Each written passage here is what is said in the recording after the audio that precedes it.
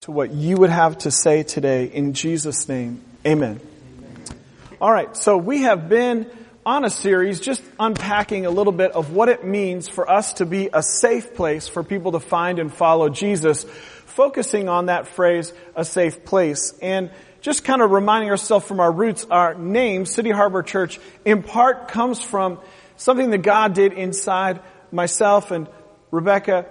When he led us to Psalm 107, he led them straight to safety, to a city where they could live. He calmed the storm to a whisper. He stilled the waves. What a blessing was that stillness as he brought them safely into harbor. And we've talked already on 4 different subjects of what it means to be a safe place. First of all, we derive safety from God, our relationship with God. Second, it's about love and forgiveness. Second and third, love and forgiveness, just like what I needed to learn in life, I learned from kindergarten, sharing, right? A God kind of love and God's kind of forgiveness. And then last Sunday, we talked about faith and what that looks like and what it might look like if we would speak words of faith to each other. Not based on fantasy, not lies or flattery, but based on truth, in particular, God's truth. And we looked at these verses on the side of the card that starts with the verse that says, "Nothing will separate me from the love of Jesus." That's the side of the card that we looked at last week. Those are an example of some good verses that have spiritual truth that are relevant to when you can speak faith to somebody else. Good stuff, yeah? So today we're going to flip to the other side of the card, and we're going to talk today a little bit about prayer. And more specifically, praying for each other, okay? So that's what we're going to take a look at a little bit today. Justin, will you join me up here just for a quick second? Will you just stand over here? Just stand right there. Just face everybody. All right, so let's say Justin and I are hanging out, okay? It can happen. Let's say that we're hanging out, right?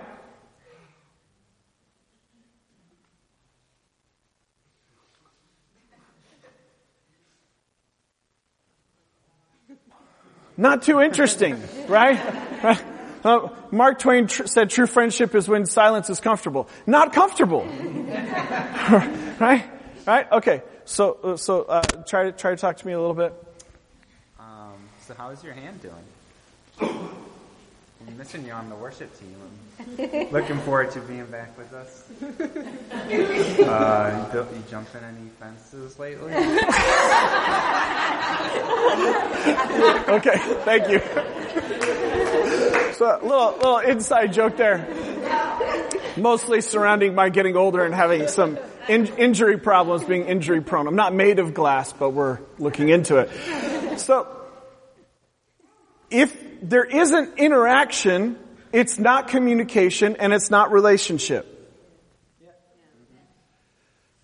When we live our life saying that we are a Jesus follower and we are not listening and we are not speaking to Him, it's not relationship.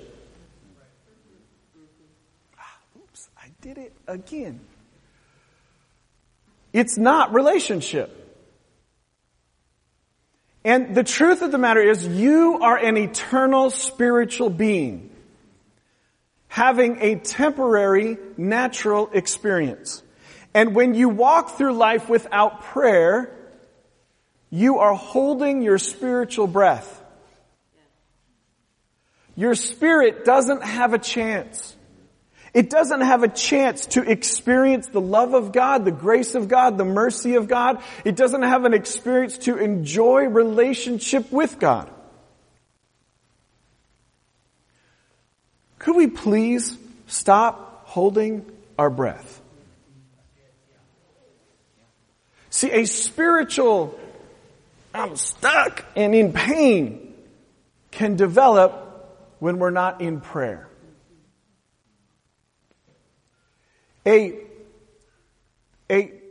Developing a paranoia and an uneasiness and a frustration and pain in life can develop when we're not in communication with God. And that includes listening and that includes speaking. It includes sometimes nonverbal communication. Sometimes a prayer is a groan. That's in the Scripture. Sometimes a prayer is one word. Sometimes a prayer is a statement. Sometimes a prayer is praying the Scriptures. But prayer is an essential part of the relationship. It's an essential part. So let's turn to these verses, starting on the side that says, always be joyful. Right? Okay. So just going to read through these verses, and we're going to unpack this a little bit today, okay? Always be joyful. Never stop praying. Be thankful in all circumstances, for this is God's will for you who belong to Christ Jesus. 1 Thessalonians 5:16 and 18. I urge you, first of all, to pray for all people. Ask God to help them, intercede on their behalf, and give thanks for them. 1 Timothy 2:1. Don't worry about anything. Instead, pray about everything. Tell God what you need and thank Him for all He's done. Philippians 4:6. Devote yourselves to prayer with an alert mind and a thankful heart. Colossians 4:2. Pray in the Spirit at all times and on every occasion. Stay alert and be persistent in your prayers for all believers everywhere. Ephesians 6:18. Now here's a prayer. Lord, stretch out your hand with healing power. May miraculous signs and wonders be done through the name of your holy servant Jesus. Acts 4:30. Now, amen to God's word. Let's talk briefly about one of the passages that's on the card of 1 Timothy chapter 2, verse 1, which this is a personal letter inspired by God for Paul to write to Timothy. And it's specific. Very specific. It's based on relationship, a loving relationship, a long-term relationship where there was trust. And Paul writes to Timothy, I urge you first of all to pray for all people. All people, right? Not just the ones you like. Not just believers. All people. Ask God to help them. Intercede on their behalf. That means to stand in the gap for, to stand in the place with, to put yourself alongside the other person. Put yourself alongside the other person and ask God to do something for them with the same desire that you would if you were praying for yourself. To stand in the gap. Intercede on their behalf and give thanks for them. To thank God for them. So, what you see in this prayer is a few things. One, we wouldn't be asking God for something that we already have. Right? Or something that we can already do. It's common when you're early in your Christian faith to ask God for things that you are capable of doing yourself. That's a common, but as we grow up in the Lord, we stop doing that and we start asking God to do things that we are not capable of doing. Things that are miraculous, right? And so what we see in this verse is that, hey, you need to ask God for something that is not yet there, right? There's a need. And if you're asking God, then He must be capable of meeting that need, right? So there's a recognition that God exists. There's a recognition that God can do something about it. That's a part of this equation. Another part of this, if I'm going to respond to this faithfully, is that I'm called to some devotion. Some level of commitment spiritually in my relationships with other people. Right? Devotion. Now, not only is there a devotion, but there's a childlike confidence, a trust, a reliance upon, a belief that God will answer the prayer. Yeah? Some really basic parts of this. So here's what it might look like. Thank you, God. Thank you, God, for putting this person in my life. God, please help this person with, fill in the blank. Please help me see what I should do. So, Let me submit this thought to you. We can approach God with confidence, honestly confessing our need and our heart condition. At the same time, we can learn to speak faith and align our heart, our emotions, and confession with the Word of God. We can learn to pray the prayer of faith. That's what this looks like. And you notice that this is not a directive we get in the Scripture for those of us that have it all together. No longer have any pain, no longer have any temptations, no longer have any pressures, have grown up in the faith, and are fully mature, confident, perfect, wonderful people. No. This is an invitation to a powerful relationship with God for everybody. Right? For those that are in pain. And in my read through the Bible program, you know, you come to Job, but it's always like, oh, here we go. Right? 40 chapters, right?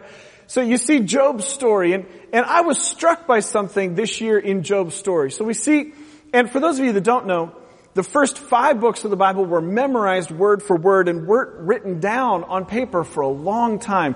The fact of the matter is that Job was the first book of the Bible that was written down. Now, part of that's because a lot of talking going on. It's kind of hard to memorize, right? So, but there's this conversation.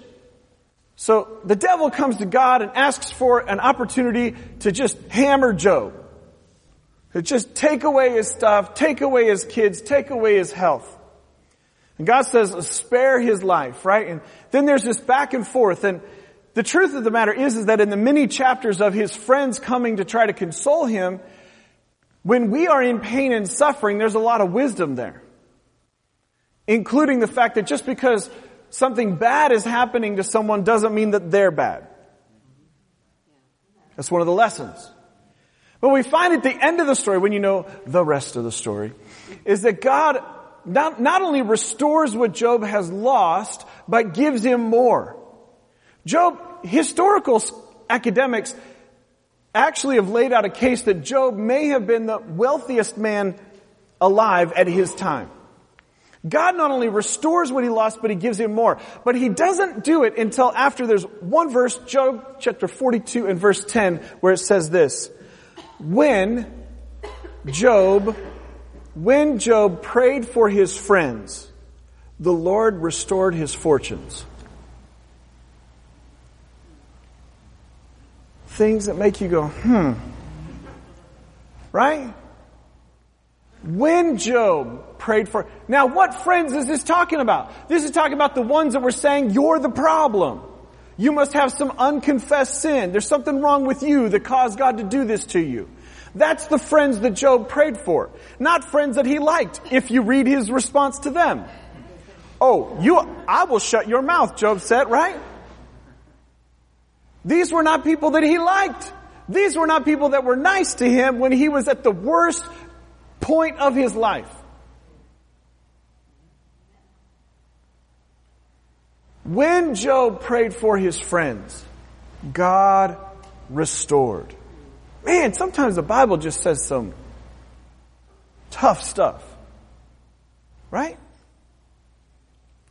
What a lesson we can draw from that. In fact, when you look at the Lord's Prayer, our Father who art in heaven, hallowed be thy name, right? Right after that, Jesus tells a story about somebody who comes to God with a request for somebody else. A friend that came to their house late at night who needed a place to stay, who needed food. They started to meet the need, and then they came to God and asked for more. Not for themselves, but to help somebody else who was in need. That's the story that Jesus used to reinforce that Lord's Prayer. And yet I find that most people that can quote, Our Father who art in heaven, have not yet prayed for somebody else. When Job prayed for his friends, God restored. God is trying to teach us something. Even in our darkest days, God is trying to teach us something. So, how does this work? Well, here's just a couple of thoughts for you. One, pray with gratitude. we definitely see in these verses that we just read an instruction to give thanks. There's medical study that has been done that says if you will each day think of 3 things that you are thankful for, in 5 weeks, your stress level will be lower, your blood pressure, various levels in your body. Medical research has been done that proves that if you will spend a moment to be thankful, you will feel better. In fact, you will live longer. It's for your benefit. So we have this instruction to pray with gratitude. Pray your thank you. I find it interesting that even the communion table that we come to this morning, how many of you have heard the word Eucharist? Right? Eucharist. Eucharist is a Greek word for thanksgiving. The disciples didn't come to the communion table to cry. They came to the communion table to say thank you and to celebrate. It was called a love feast in early Christian history. The Eucharist is a table of thanksgiving, to thank God for what He has done. So pray with gratitude. Second, pray for God's will. It's okay to see something in your life, in somebody else's life, in the neighborhood, in our city that's messed up, that isn't the way that it should be, and say, God, this shouldn't be like this. Will you fix it? Because the truth of the matter is, the more we learn about God, the more we, even from His name, Yahweh, the Creator and the Redeemer. God is the one who created this world, and He is also the one that is ever redeeming this world. Redeeming and justice means literally setting the wrongs right. It's okay for you to say, God, based on your nature, based on what you have done for others, based on your promises. Have you read the promises? Can you quote the promises? Come on, somebody, right now. God, based on your promises, will you set this wrong right? Not some passive, weak Christianity. God, if it be your will. No, God, I believe it is your will. So will you please. Are you with me? I can pray a prayer of faith. Now, don't get it mixed up. God's not your genie in a bottle. And He's not your girlfriend. And He's not your child or your dog. We don't order Him around. Now, maybe in our immaturity, as we're growing into our relationship with God, at some point we might order God around. He's like, oh, that's cute. Just like when my son tries to order me, please, nobody repeat that. If a child were to try to order me around, be like, oh, I love you. Don't do that. Right? So we don't order God around, but we say, God, according to your will, let it be. And the more we learn about God, His nature, His character, His emotions, what He thinks, what He sings about, the Scripture says He sings, the more we learn about God, the easier it is for us to say, God, according to your will, do this. Are you with me? Pray God's will. Pray for a miracle and be specific. God wants you to be specific. Lord, I ask that you will pay this bill by the 15th. Why? Because if it happens, then I know it was God. And I'm talking about stuff that is beyond your ability to do. Right? Physical ailments. We believe in healing, right? We believe that God didn't die when the book was closed. Okay? Sometimes a physical ailment is a natural thing, sometimes it is a spiritual thing, and sometimes it is both. That's what I believe. So I believe that God's given us the ability to learn, and so I also use medicine. Okay? That's what I believe. Sometimes an ailment's natural, sometimes it's spiritual, sometimes it's both. Right? And so it's okay for me to be very, very specific. And I've done this. God, I would like to not wear these glasses anymore. Open my eyes now. Okay. He didn't do it. It doesn't mean He doesn't love me. Hello? Pray for a miracle and be specific. Number 4, ask God what He wants you to do. The truth of the matter is that when we relate with God in a way that is lazy, we will always be frustrated. Always. God, most of the time, doesn't just fly in and save the day and give you nothing to do. Now, He does the heavy lifting, to be sure. Right? but He gives us an opportunity to participate. This following Jesus thing is not a spectator sport. There's no pattern that we have in Scripture of passively following God. No, it doesn't work that way. Lazy approach to your spirituality will always leave you frustrated. In the geography around Jesus, when He was talking about this stuff, there was a river, the Jordan River, that ran right from the Sea of Galilee, which was its own watershed.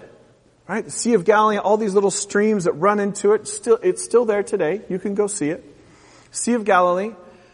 The Jordan River runs out of the Sea of Galilee into the Dead Sea. Anyone ever heard of the Dead Sea? Okay. The Dead Sea is dead. That's why they call it that. Salt content is so high that almost nothing can live in it, and if you go and try to swim, you will float. Like more than normal. Right? The Dead Sea is dead because it has no outlet. There's no streams that run out of it. The same is true in our spirits. We call it the principle of the seas. If we take in and give out, we experience life. If we take in and don't give out, we start to experience death. If you are frustrated in your life, start to serve. Start to share your story. Start to do something about it. Start to say thank you. You will activate the principle of the seas, the natural principle of life on the inside of you, and you will change. We take in and we give out. Does that make sense? Now, we can give out by praying for others. Prayer, like, thank you, God. Thank you for putting this person in my life. Yeah, this person. God, please help this person with fill in the blank. Please help me see what I should do. Right?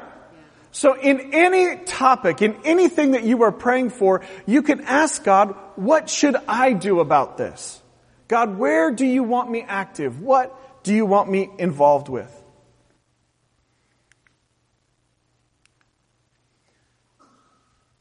We pray with gratitude. We pray asking God for His will. We ask God for miracles, stuff that's specific. We ask God what He wants us to do.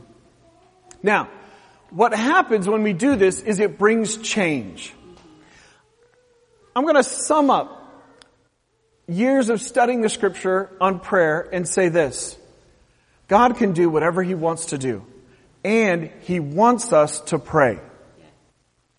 He allows some things to happen because He wants His people, His kids, to get involved and to ask Him to do stuff. To ask big, hairy, audacious, crazy faith prayers. He wants us engaged, involved. He wants us asking Him for change. He wants that of us. It brings change. Okay? If we pray this way, it changes us. Because what happens when you pray to God for somebody else, it tends to take your focus off your own problems. It tends to give you perspective. The more you dig into prayer, the more you start to realize I am an eternal spiritual being. Yeah, me. Having a temporary natural experience. Talking to the God who created all this, who actually loves me, who actually wants to listen, and who can help this other person. It changes my perspective. I see my life, I see their life, I see it all differently. There's a benefit to you if you will pray for others. It also changes them. God's been waiting to get involved in a different way. It changes how God responds to them in one way or another. And it will change how you interact with them. Because when you have prayed for somebody, whether it's together, over the phone, text message, face to face, or you're off by yourself and it's privately you're praying for that person, even if they didn't ask for it, the next time you interact with that person, your interaction with them will be different. Because you've engaged your faith muscle. It's like a muscle. You gotta use it or lose it. Right? It works if you work it. Right? You engaged your faith muscle for them, and you started to see that through God things could be differently, and you started to feel differently about them, and the next time that you interact with them, it will be less selfish on your part, maybe less complaining out of your own mouth, maybe more interest in what they're going through, and your whole friendship is going to change. I don't know how much you are aware of this, but there are a growing number of people that would have killed themselves if not for what God has done in them through this church. There are a growing number of people that were not employed that are now employed. There are a growing number of marriages that would have divorced, that would have split up, that were in horrific shape, that have been reunited and that are strong today. And I just want to tell you something. I have yet to see a marriage split up when both people were praying for each other. It's possible, sure. But I've not yet seen it in my personal experience. When you have a strained relationship, when things look awful, when things look difficult, if you will pray for that person, it will bring change. It will. It will change you. It will change them. It changes how we interact with each other. We've talked in this series about forgiveness, and we've talked about some hard stuff. If you will pray, even in private, for the person that you hate, you will change. Holding resentment's not doing anything against them. In fact, there's medical research that shows that holding resentment will shorten your life. It only punishes yourself. It's like a cancer, a nasty one. There's data that supports this. If you will pray for somebody else, we might say you will live longer. You will be happier. Your stress level will be lower. Because what happens is you start to realize I am an eternal spiritual being having a temporary natural experience. Hello? This is so good. Okay. Choices that we can make to help our church be a safe place for everybody. One, we choose to believe that each person is created in God's image and worthy of love and respect. Come on, say amen to that. Our country, our world is jacked up. I'm glad that Charles Barkley came to Baltimore, and that's how he started a TV series on TNT about racism.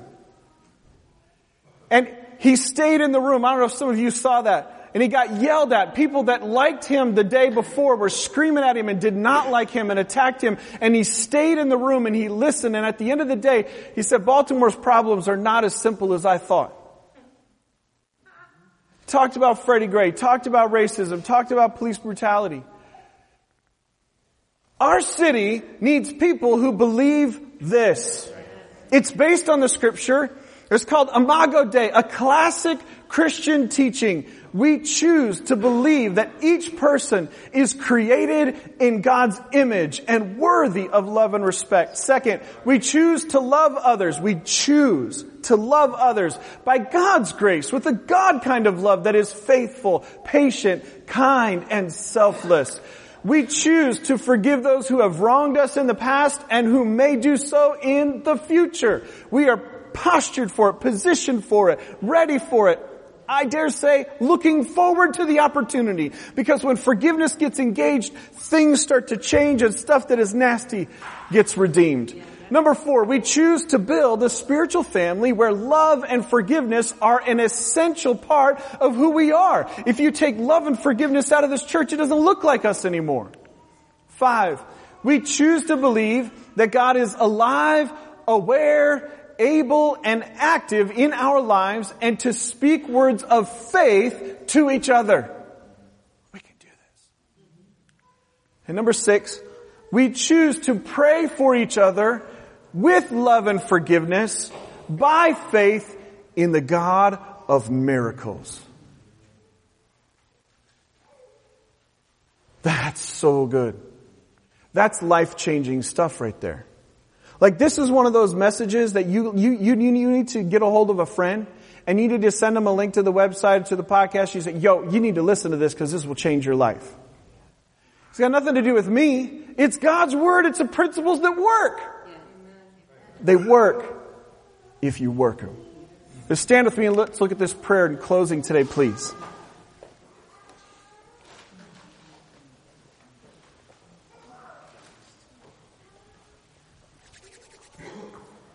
This series is just kind of doing some closing prayers to help focus our spirits. Let me read this to you and I'll pray over us today. Lord, please help me to be more aware of the people you have put in my life. Please help me faithfully love them, help them, and be a faithful display of your love for them. Thank you for this opportunity today. God, we come to you and we confess our sin. We confess that there are times where we don't do the right thing and where we do the wrong thing. But we come to you, the God of miracles, who has already made a way for our forgiveness. And so we ask, Lord, forgive us. And we quickly receive your forgiveness, which is complete. And God, we ask that you would please inspire us. Open our spiritual eyes. Help us to believe with faith, that we would ask you to help us to see what you see. Ask you to help us to agree with you. Ask you to help us to take action. Help us to speak words of faith to each other. Help us to pray for each other. That this would be a safe place for people to find and follow Jesus. Lord, we thank you for who you are and all that you have done today. In Jesus' name, amen. Amen. All right, if you're here today and you would like prayer, you can get prayer here and now. So just feel free to ask somebody else and they will be glad to pray for you today. Amen? Amen. May God bless you. There's something to eat and drink here. Grace and peace to you as you go.